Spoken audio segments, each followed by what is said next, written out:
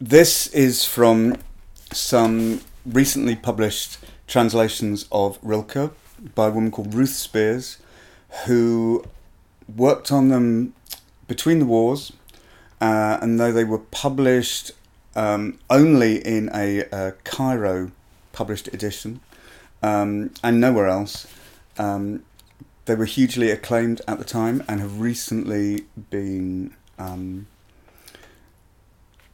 published again and are extraordinary, and I can't recommend them enough. So this is from the Rilke of Ruth Spears, which is published by Two Rivers Press. This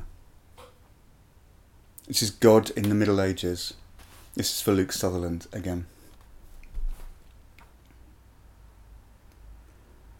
They had saved him up within themselves, and they wanted him to be and judge, and at last attached to him like weights to prevent his rise to heaven, their large cathedrals mass and burden.